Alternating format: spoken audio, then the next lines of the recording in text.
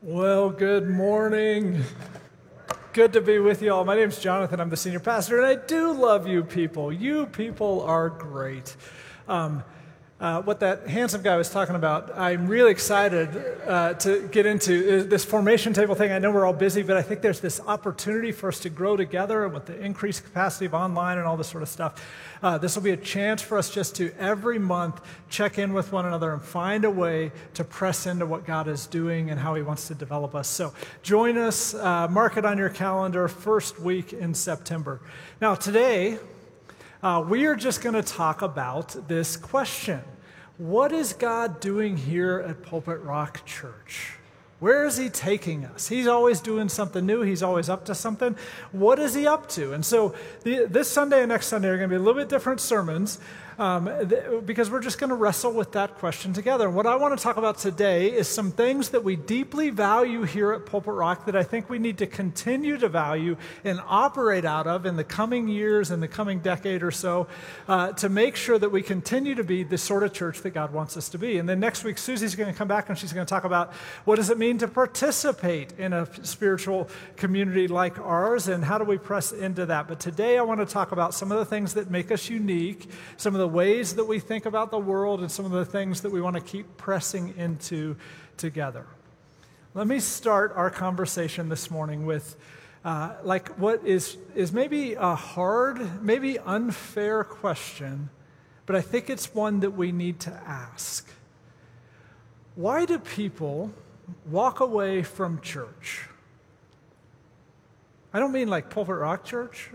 I mean church in general.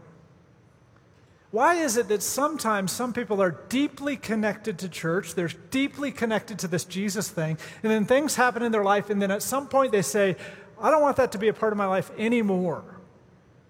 And they walk away from it. Now, I've been leading in churches since I was 19 years old. That's when I first started working at a church. And I will tell you this question is a question that leaders in churches talk about behind closed doors quite a bit. There's a perception that this is happening too often. The statistics are bad in terms of church attendance. It's on the decline in this country. And every time someone surveys religious affiliation, an increasing number of people check the box for none.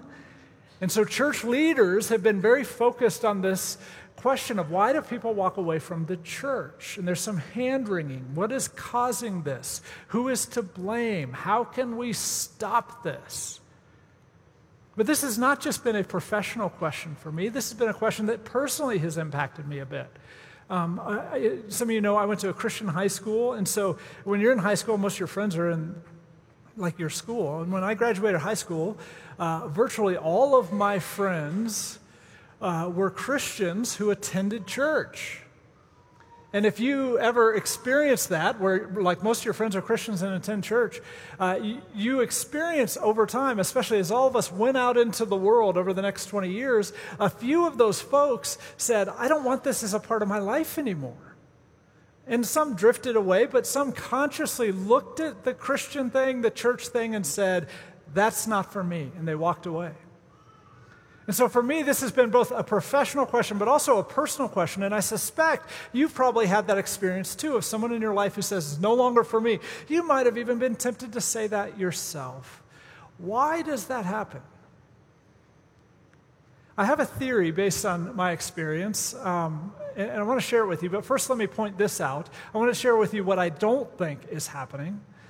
Based on my experience, I have not observed anyone who walked away from the faith because of the allure of the sinful world or intellectual challenges to Jesus in the Bible. I've not observed that. It's true. And that's really relevant because you may not know this, but behind closed doors, that gets an awful lot of attention. Behind closed doors, church leaders talk about that a lot. A lot of the conversations are, well, it must be all that like sin out there, or all those philosophies that have crept into the church, and that's what's making people leave. Now, maybe that happens. I just haven't seen it. I've seen people who talk about that stuff as they leave, but that wasn't fundamentally the reason for the exit. And if that's not the reason that people walk away from church, then trying to attack that stuff is a silly strategy for keeping people at church. And we're still left with the question, why is it happening? Here's what I've observed in the last 26 years. Without exception, people I know who walked away from church left because of bad experiences with Christians in church. Without exception. And I have friends who will say things like, well, I don't believe in the validity of the Bible anymore. But if you take the time to listen to the story, what has happened is an abusive and unloving Christian mistreated that person and said, I'm just doing that because the Bible tells me to do it. And so the person says, well, I guess the Bible's no longer valid. I don't believe it anymore. This may sound like an oversimplification, but I'm going to put myself out there and stand on this limb. I think the reason people leave church is church. Right? I think dysfunctional church has created far more atheists in our world than any other factor combined. Church done poorly causes crises of faith for so many people. And I think there's a lot of church leaders who would rather point the finger outward at the world out there, but at some point we have to consider that maybe we in the church have created this problem.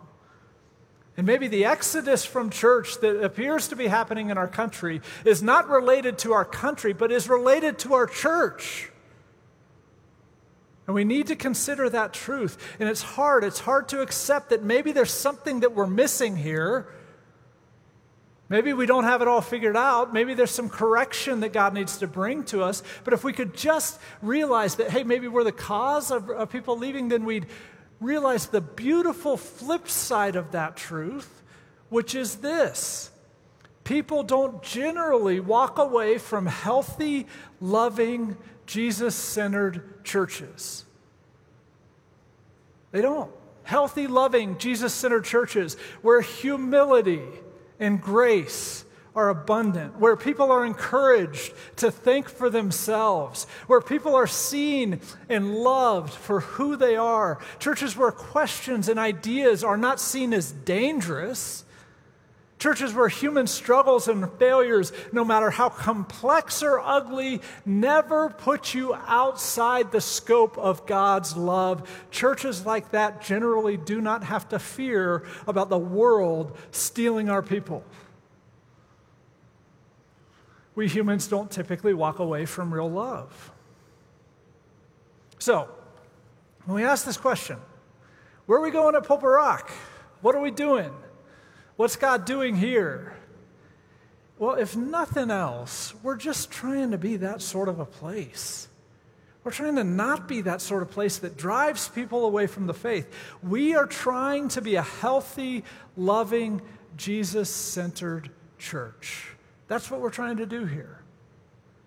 And I say that with this dose of humility. We are deeply broken, sinful, and dysfunctional. And so that doesn't just happen automatically, right?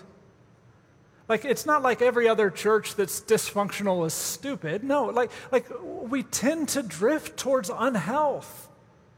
And so there are some things that we have to be very intentional and very purposeful about so that God can keep gravitating us back towards being this sort of healthy, loving, Jesus-centered church. And that's what I want to talk about today. There are 4 ways that I think we're trying to do this that have been important in our history, but are even more important in this next decade.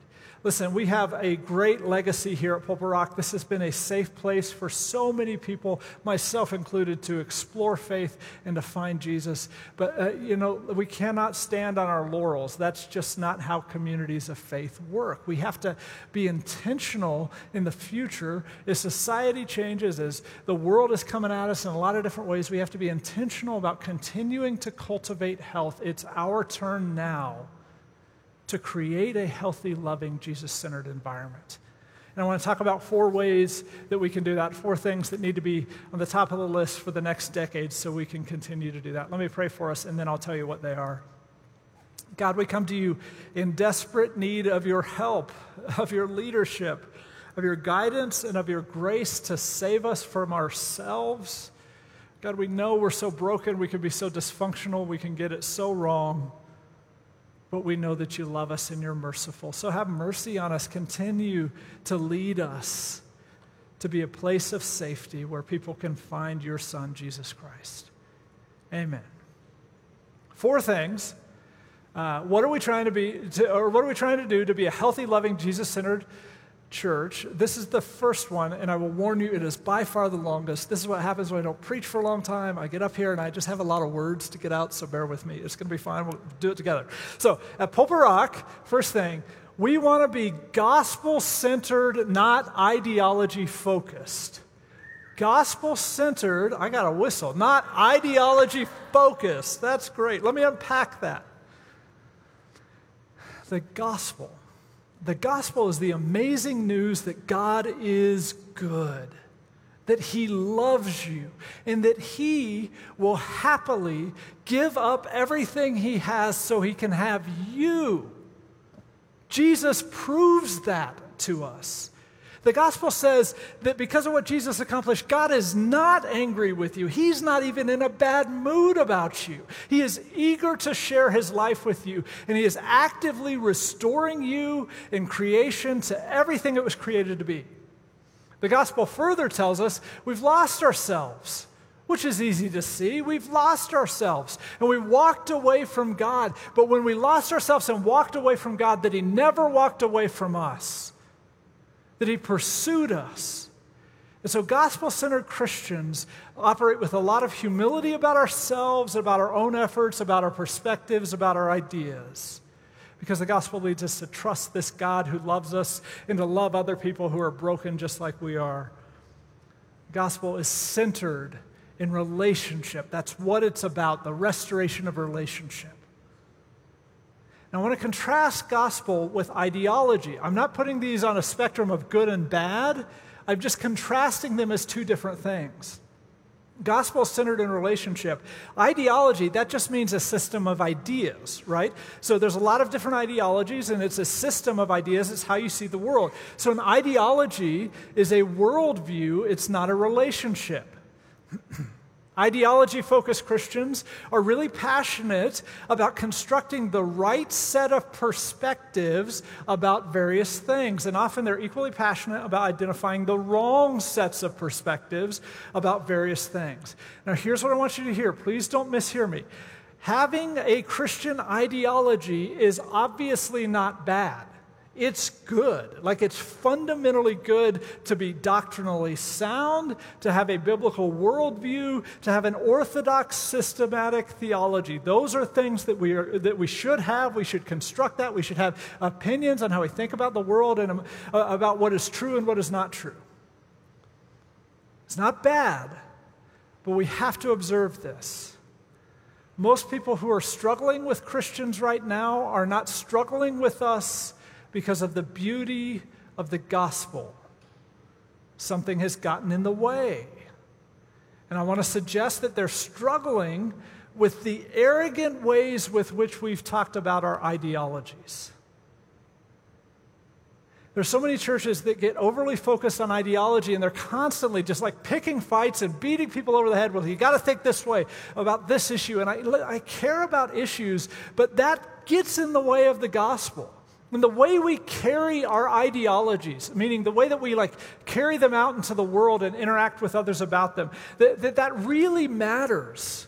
And we really can carry them in ways that interfere with God's work in someone's life when it comes to the gospel. And so I think there's two things that we have to keep in the forefront of our mind whenever we have an ideological assertion that this thing is true and that thing is false.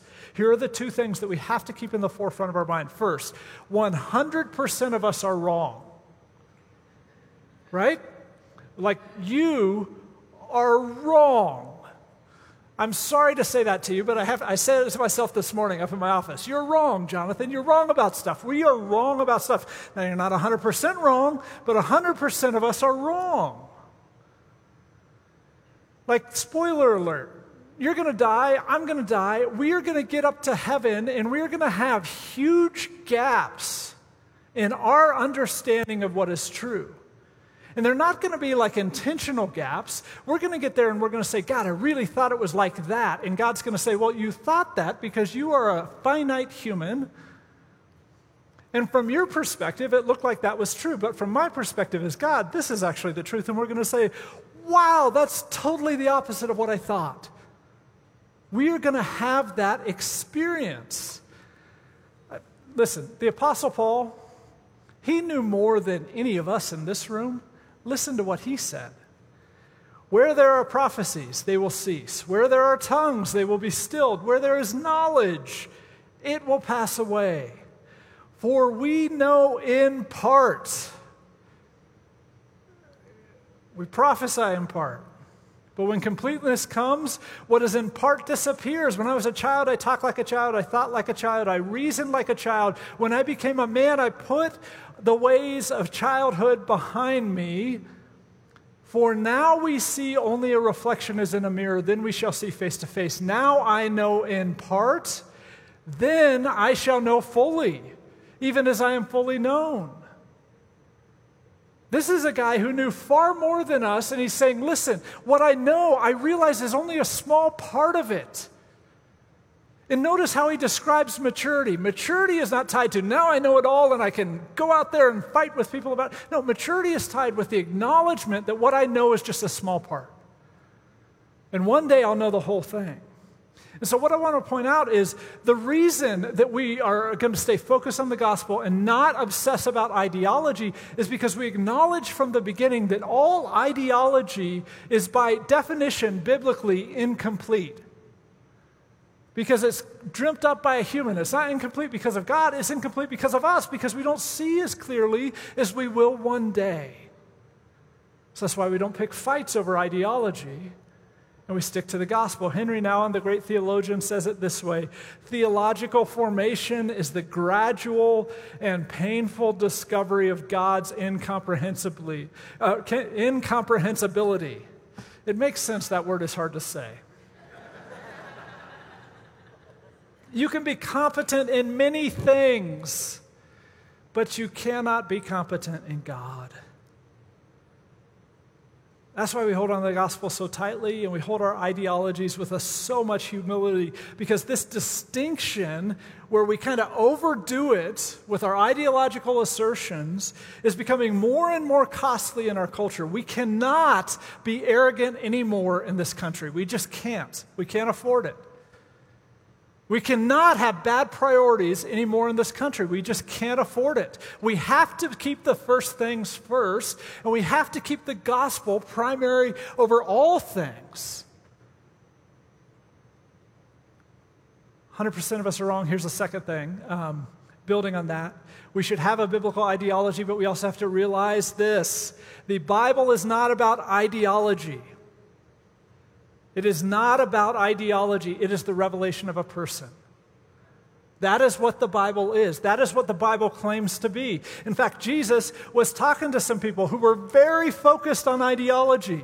People who represent, and I think look a lot like a lot of pastors in this country. And here's what he said: you study the scriptures diligently because you think that in them you have eternal life. That is the description of a lot of churches in America, I think. You study the scriptures diligently because you think that in them you have eternal life. These are the very scriptures who testify about me. Yet you refuse to come to me and have life. And what he's saying is, listen, you've turned the scriptures into a book about topics and ideas, but it's about a person. It's about Jesus, and you miss that fact. And listen, go to the bookshelf in my office, or maybe it's the bookshelf in your home. Our bookshelves are full of books with topics, answers to the question like, what does the Bible say about marriage? What does the Bible say about parenting? What does the Bible say about politics? What does the Bible say about sin, about sexuality, about money? I could just go on listing all day. Those are fine questions to bring to the Bible because the Bible does say some stuff about that, but we have to be careful not to become like these religious leaders that Jesus is talking to. Because as Jesus points out, the life is in Him. There is not life in understanding scriptural principles. It is helpful, it is good to do, but scriptural principles didn't die on the cross to save you. Now, don't get me wrong, I study the Bible relentlessly. I'm not against studying the Bible. I really think that all of us, and this is going to be, I'll get to this in a second, all of us need to be studying the Bible way more than we do, and studying it in different ways than we ever have. But because I've studied the Bible for a lot of years, I can tell you without a doubt this warning that Jesus gives is a real danger. That we can get so caught up in the study of the Bible that we miss the Jesus. At Pulver Rock, we believe life is in Him, it is in Jesus. Life is not in a biblical worldview or sound doctrine or systematic theology. Good things, but there's only one source of life, and He is a person. And the gospel teaches us that it's Jesus. Sometimes we get so focused on ideology. Let's do a mental exercise. Imagine you go to one of your non-Christian friends and you say, hey, I'm a Christian, I go to church. What do you think we people stand for? What do you think we're about? Can you imagine if the response to that question was not about some political issue or some social issue? Can you imagine if the response to that question was, oh yeah, church, yeah, you guys are the ones who really think God is for me. You guys are the ones who are always going on and on about how much God likes me. I'm not sure about that, but it seems real important to y'all that I think God likes me. I don't know. I think if we started hearing that response echoed back from our culture, then we would be kind of close to the sort of priority that the gospel needs to have in our faith communities. So what we're going to try to do here is prioritize the gospel. And I will say this. I think we're on the way with this. I think we're pressing into this together. I stand up here on Sunday and I look out, and I'm not going to point anyone out, but like I know some of y'all personally, and I'm like, this person and that person, they have like deep ideological disagreements, like deep ones. Like they really don't like each other's perspective. And yet we worship together because of the gospel. That is the point. That is the dream. Like if you want to find a place where everybody thinks like you, I promise you, and I want to tell you, it is out there.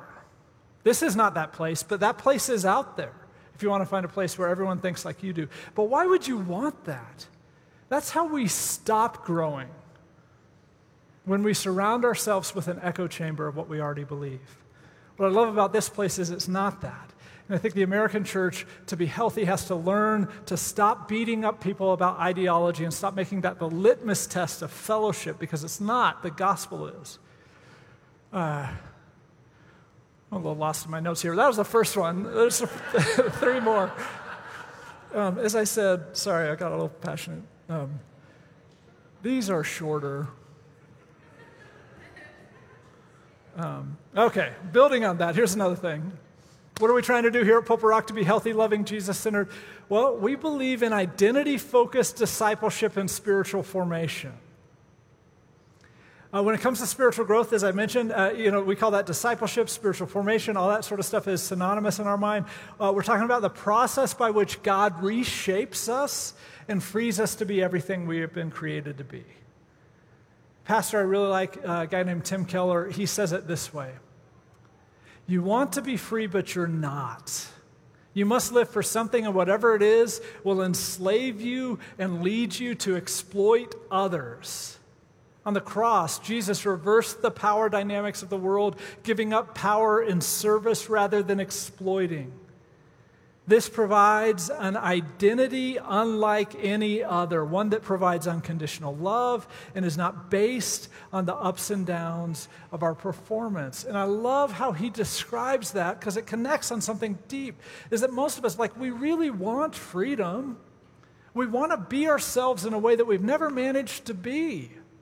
But the brokenness and the sin in us is constantly leading us to things that leave us worse off, and we're more confused. And the idea is that Jesus steps into that, and he shows us by descending into death, he inverts it, and he says, now you have this identity that's based on what I've done for you and who I say you are, and that's something that now you can build a life upon. That's spiritual formation. He frees us to be who we really are because of his love. And that process is directly tied to us resting in what he declares about us is true. And that means by faith we trust what God says about us, that we are not condemned by God, that we've been set free from sin and death, that we don't have to earn God's favor by keeping the law because he's already fulfilled it in us, that the Spirit of God lives in us and leads us, that we're full sons and daughters of God. We're full heirs with Jesus, that we are saved and redeemed and justified, that God is for us, that Jesus is praying for us, and that nothing we could ever do or that anyone could ever do to us would make God love us less or turn his back on us. That's what God says about us. That's what he declares about us. And incidentally, that is Romans chapter 8. That's just a snapshot of it. We should all read it when we get home. Romans chapter 8. That's who you are. Our formation and our restoration is tied to learning to trust by faith that that actually is our identity. When I was growing up, I was taught that spiritual growth, my spiritual growth, my formation, it was tied to spiritual disciplines, obeying commands, and doctrinal understanding. And what nobody told me is I could devote myself to those three things and never grow. People do it all the time. And so I devoted myself to those three things. And it wasn't until I got here at Pulpit Rock that I understood why I was so miserable on the inside and why formation was not happening. Because I learned here at Pulpit Rock that my growth is tied to accepting by faith my new identity in Christ. And if you doubt this, read the first half of every single one of Paul's epistles. We just want to continue to be an advocate for that with each other. That's what Formation Table is going to be about, that this growth and this peace that we all long for. It's not about efforting to become something that you're not. It's not about efforting to please this deeply disappointed God. It's about, in humility, receiving your true identity from Jesus. You're the beloved of God. He died so that you would know you are the beloved of God. That's the foundation of all of our growth, all of our spiritual formation. So we want to talk about it from that framework, identity-based, not duty, discipline, shame, any of those other things. That's number 2. Here's number 3. What are we trying to do at Pulpit Rock to be healthy, loving, and Jesus-centered? Well, we are really focused on joining God's kingdom work in the world. I'm sure you're not surprised to hear this. This is a real important value to us. Sometimes people ask me from time to time, hey, what's the vision of Pulpit Rock? And we don't really have like a vision statement like a lot of churches do. I always say to them, we don't have a vision, we have a kingdom, because I think it's clever and it's a good way to shut down the conversation. But the real reason is because the kingdom is the subject that Jesus talked most diligently and most frequently about, the kingdom of God. He doesn't just save us, but he saves us and he involves us in his plan to restore the world. God cares deeply for this world. He is restoring all of it. He's at work doing that, and he invites us into it. And so the kingdom of God is simply God's vision of what the world would be under the reign of Christ. That is the kingdom of God. That's what he talked about more than any other subject. And we believe the Bible teaches us this, that it is progressively expanding, and it is crashing to earth on earth as it is in heaven. So our job as a church is not to come up with something to do. That's never been the job of church. Like, our job is not to come up with a corporate vision or a 20-year strategic plan. No, there already is a vision. Our job is to find what that vision is, what God is already doing in the world, and simply say, hey, do you want us to help? We're not the saviors. There is a Savior. He is not us. We're not the saviors. We're not the visionaries. We're not the ones with the plan to redeem this place. God is. We are the apprentices learning to participate in the work that the expert craftsman is busy producing. Now, let me give you a visual representation of this. Have you seen our cross? I mean, I realize you're looking at it right now. You've seen our cross, right? There it is, our cross. So this cross, were you here the Sunday when Susie was preaching and a piece of the cross fell to the ground and went like a smack like that? Who was here for that? That was so exciting. I was sitting right over there. I told her afterwards, Susie, this means either one of two things. By faith, we're trusting. That was Jesus saying amen. So the reason part of the cross fell is because it's made of different pieces here, different scraps of lumber. So this lumber comes from our Love Your Neighbor team. You may be familiar with this. It's a group that, among other things, they build bunk beds so that if a foster family takes in a foster kid, we believe that in God's kingdom, kids shouldn't sleep on the floor or sleep on a couch. So we show up right away with a bunk bed, and the kids get this exciting bed to sleep in. And so scraps are left over from that. And so we put it all together and we put it on this cross. Now, a small tangent, but you may know, we are a Protestant church, right? We're not Catholic. And in the Protestant church, one of the differences, there's a lot of differences. One of the differences is you'll notice our crosses don't have Jesus on them, whereas in the Catholic church, they have a crucifix with Jesus on them. And it's just a different emphasis. We are emphasizing the risen Christ, and so it's an empty cross, and Catholics emphasize the sacrifice of Christ, and so that's why he's on the cross in a crucifix. But up here on this cross, we have this beautiful picture of what it means to be a church. It is a combination of the risen and triumphant Christ and his people doing tangible things to restore the world in his name. That is the vision for this church. God has a vision. He's going to do it whether we join him or not. I like to think of the resurrection as an invitation. You show up to the tomb and it's like, oh, he's not there. It's like a game. Hey, I'm out there in the world. Come find me. Find the people that I spend time with. Find the things that I'm doing and join me in those. That has always been the vision that God has had for his church, and we just want to keep pressing into that we are restored and that we join him in restoring. Those two things go hand in hand. We can't just do one. We've got to do both together. Now, last thing, and I know this is getting long. I was not going to put this one in because I feel like it should be obvious, but I'm so passionate about it. I'm like, I'm going to throw it in. I'm just going to go along. I'm sorry. I'll shorten it up from here on out. But last thing I really want us to understand, what are we trying to do here at Pulpit Rock to be healthy, loving, and Jesus-centered?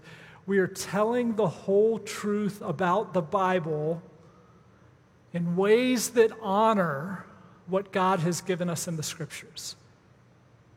We're going to tell the whole truth about the Bible in ways that honor what God has given us in the Scriptures. What are the Scriptures? I believe the Scriptures are the inerrant, authoritative Word of God. Absolutely. But also I believe that in the American church we have to acknowledge this. Unhealthy faith communities, dysfunctional church, the kind of church that hurts people's spiritual lives, thrives on the misuse and the abuse of Scripture.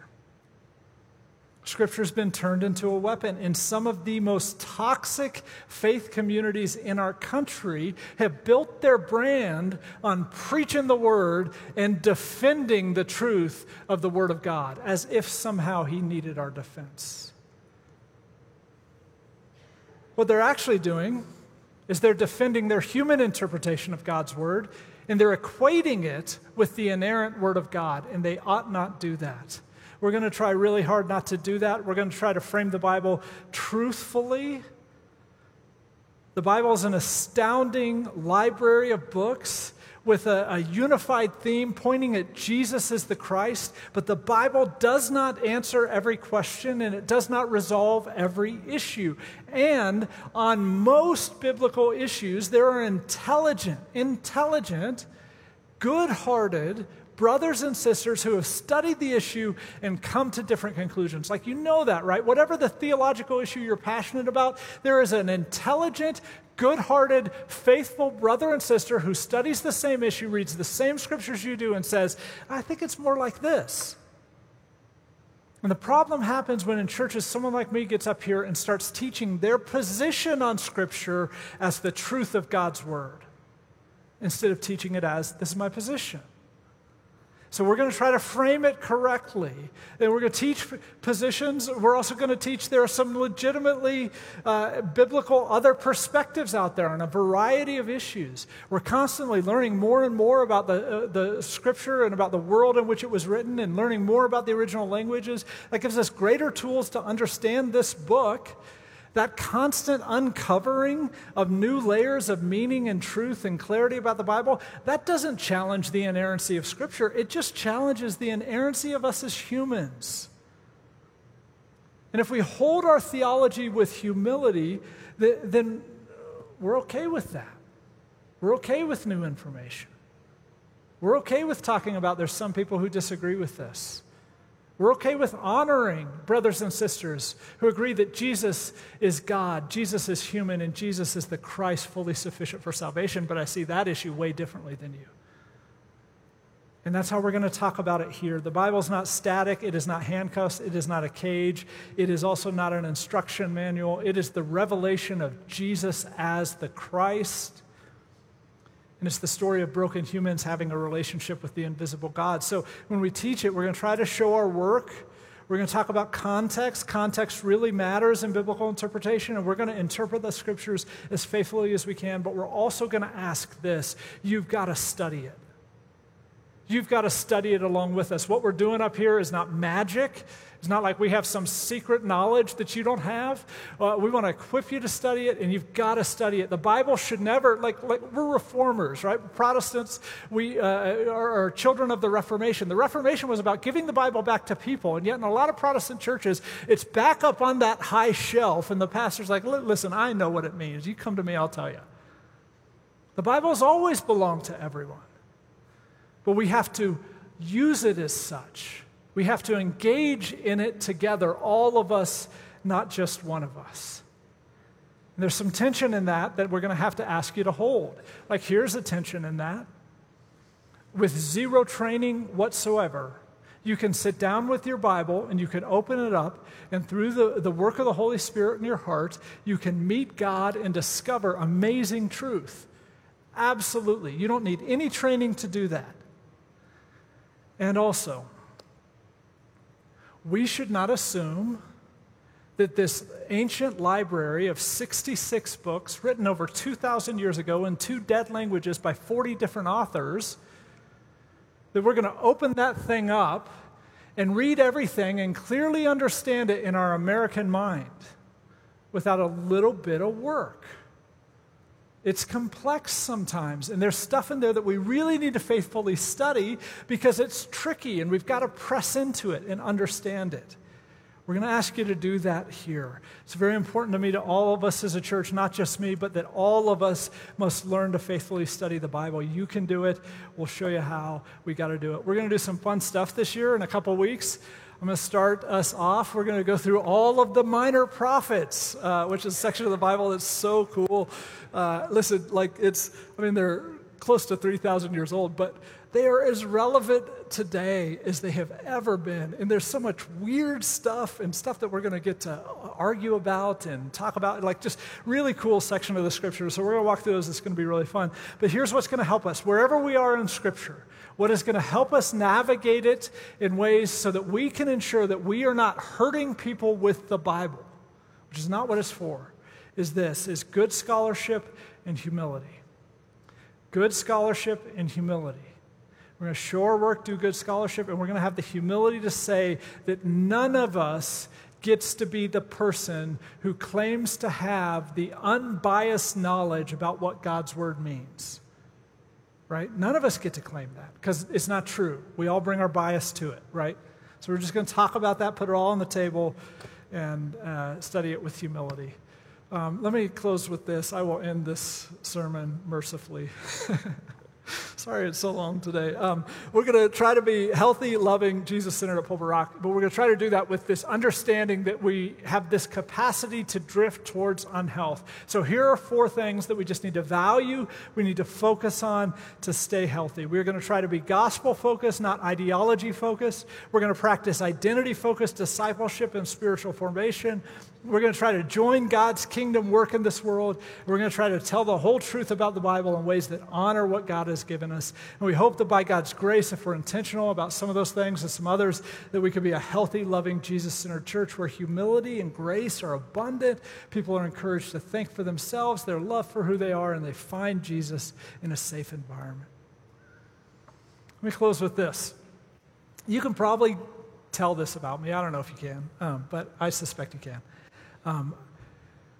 So I've been wounded by church. I've been wounded in the context of church. I talk to so many of you who also have that story in your background. I also want to acknowledge this. Like, because of my role as a leader in this church, I have both been wounded in this church and I have wounded people in this church. That's what happens. We're broken. Church is exactly what you would expect a gathering of deeply flawed, deeply broken human beings to be. And yet, it is not just us. The gracious God, full of mercy and love, is in our midst. And so while church can be a very wounding community to be a part of, it can also be very good and very beautiful. I've been wounded by church. I've been wounded by this church. I've been healed in church. in this community of faith. I've been healed by you people in a lot of ways.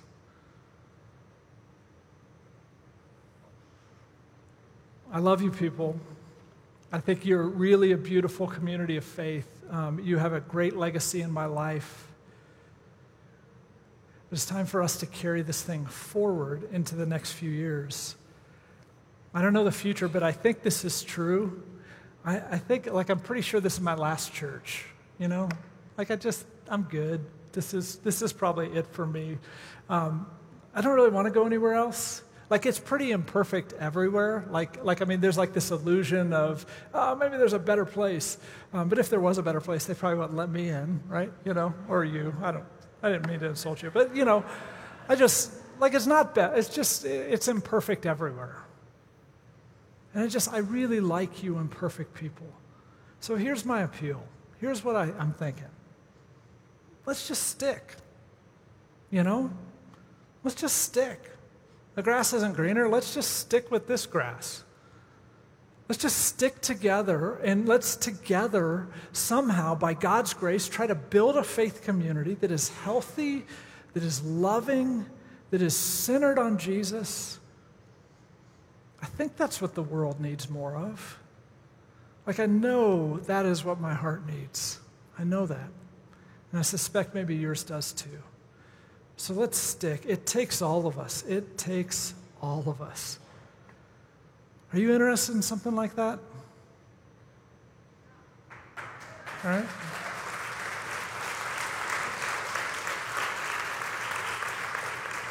If you're interested in something like that, would you stand with me? I just want to pray over us. God, we come to you in humility, standing before you, hoping that you'll do something here. God, it's so easy to just keep separating, unfriending, breaking relationships, moving on. God, give us the courage to just stick with each other for a little bit, to try to see if somehow in our midst we could discover what it means to be a community centered on the gospel, despite our differences, despite our struggles, that we're so enraptured in what you have accomplished for us, God, that it is enough to keep coming together and joining your work and discovering what you say about us. God, we realize this, that we are hopeless and we are lost. If you don't do what only you can do, this community will be dysfunctional and unhealthy. So we throw ourselves on your mercy. We ask that you'd work in us, and we ask that you'd work through us. And we ask that you would create us to be a healthy, loving, Jesus-centered church. Amen.